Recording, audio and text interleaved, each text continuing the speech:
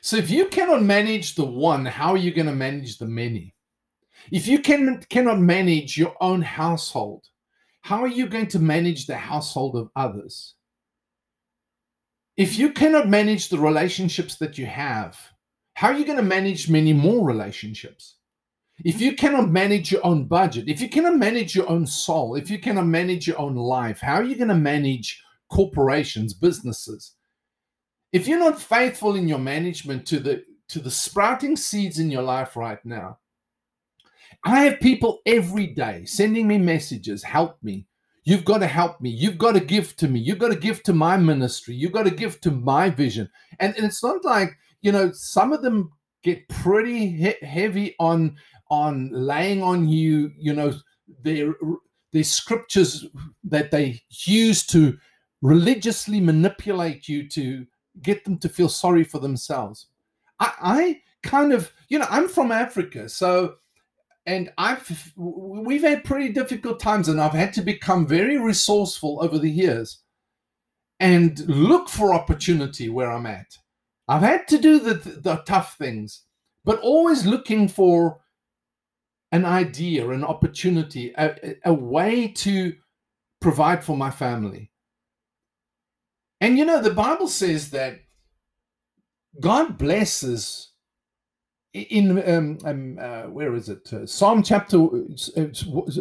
1. It says that He will prosper what you set your hand to. He will prosper what you set your hand to.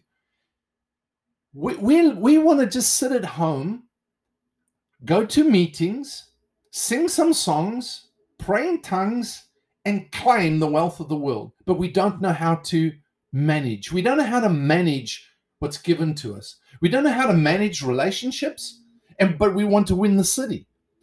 We cannot manage our budget. We cannot manage a business. We cannot manage ideas. We cannot manage potential. But we want to influence cities and nations. You see, we got to go back to what Joseph was like. Joseph could manage a little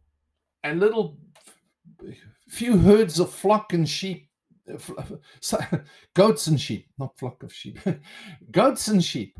And therefore he could manage a household. Therefore he could manage a whole prison, and then he could manage a whole nation. He didn't just sort of pitch up at the throne and say, okay, what am I going to do now? Oh, wait a minute, let me pray in tongues enough and God will give me an idea. No, he knew exactly what he was going to do when he got there. God had revealed to him, but you can have visions of stuff, but if you don't know how to implement that, how to wisely, with understanding and discretion and with practical implementation, how to apply yourself in situations, how are you going to ever manage the big things? People, for some reason, some people out in the world who are running ministries think that everybody should give to them to run their ministry. And I'm going, what?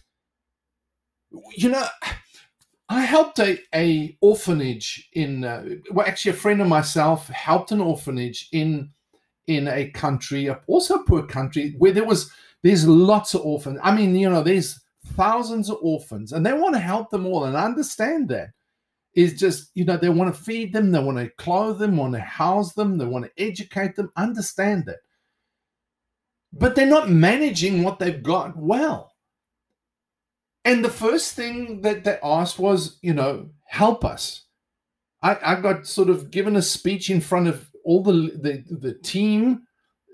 Is like, you've got to make a plan to help us. And I said, well, what is your plan to help yourself? What is your plan? Where's your management team? Where's your team to help you get this done? Where's your media to get your message out, the vision out? And not just to beg people. Don't beg people. Don't constantly harass people. You've got to help me. I said, here's a piece of ground. So what we did was we helped them put a water well into the compound where the orphanage is. And I said, you've got water. Grow vegetables. Get yourself some chickens. Don't just ask money and use the money then for whatever. Everybody's got to get a portion. Everybody wants a salary. It doesn't work like that. You first got to make sure that the thing is producing. So get self-sufficient instead of depending on everybody, begging everybody, harassing everybody, manipulating everybody. Is use what's in your hand. You've got ground. Grow stuff. And if you don't know how to grow, learn, ask, study, experiment, try it out, get some chickens, get some eggs, sell the eggs, sell the vegetables. But no, we don't, we're in the ministry. We're preaching. We don't help people. I said, you've got 200 kids here. Can you manage 200 kids? If you can't manage 30, if you're going to manage a budget and facilities to do it properly with 30, how are you going to do it with 200? No, you've got to help us. That's the problem. The problem is we never take responsibility and stewardship for what's put into our hands. We don't apply ourselves to grow.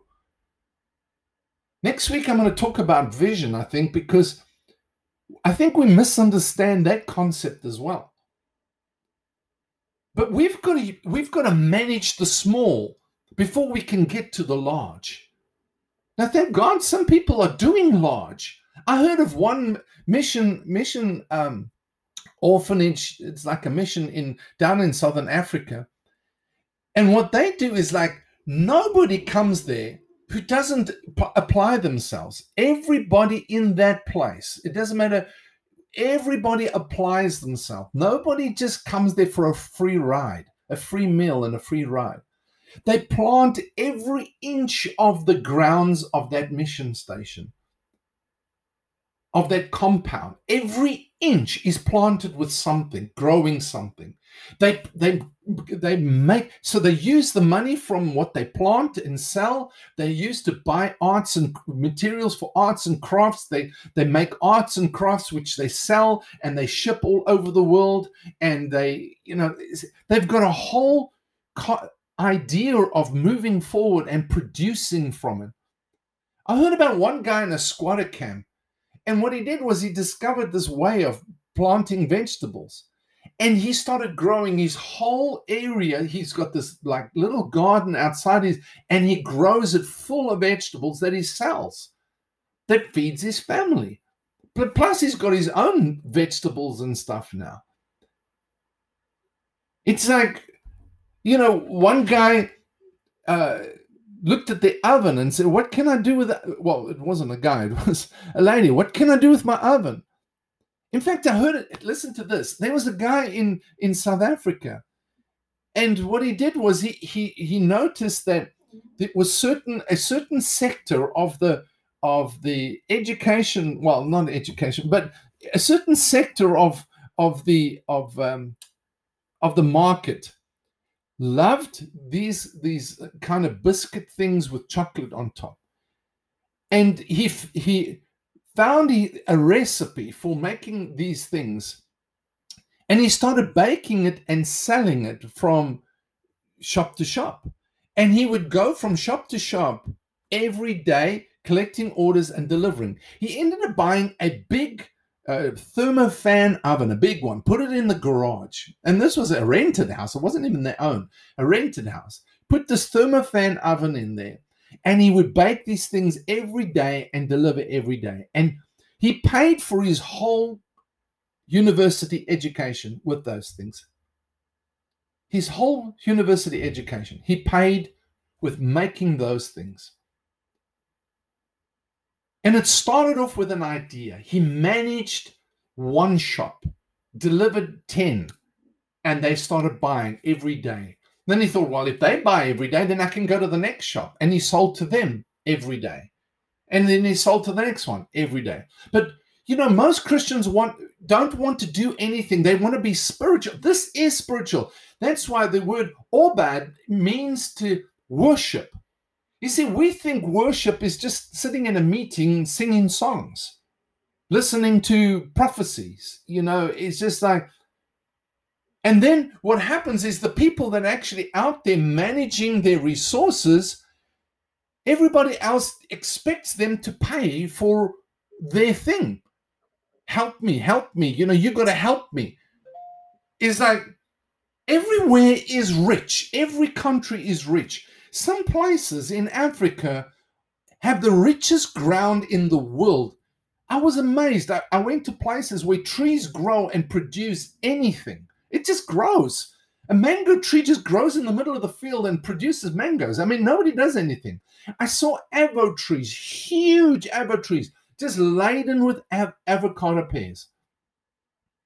And I thought, what a rich ground. They tell me that the Congo can produce enough food to feed the world. The Congo can.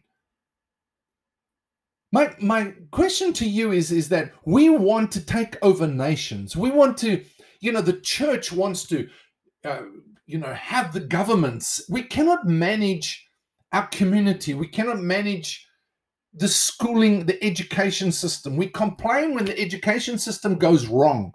We complain when it's not the way we want it. We communities are not, and we want to prophesy and we want to shout and scream, but we haven't managed our resources. We haven't managed. I'm telling you, others are getting in what we neglect.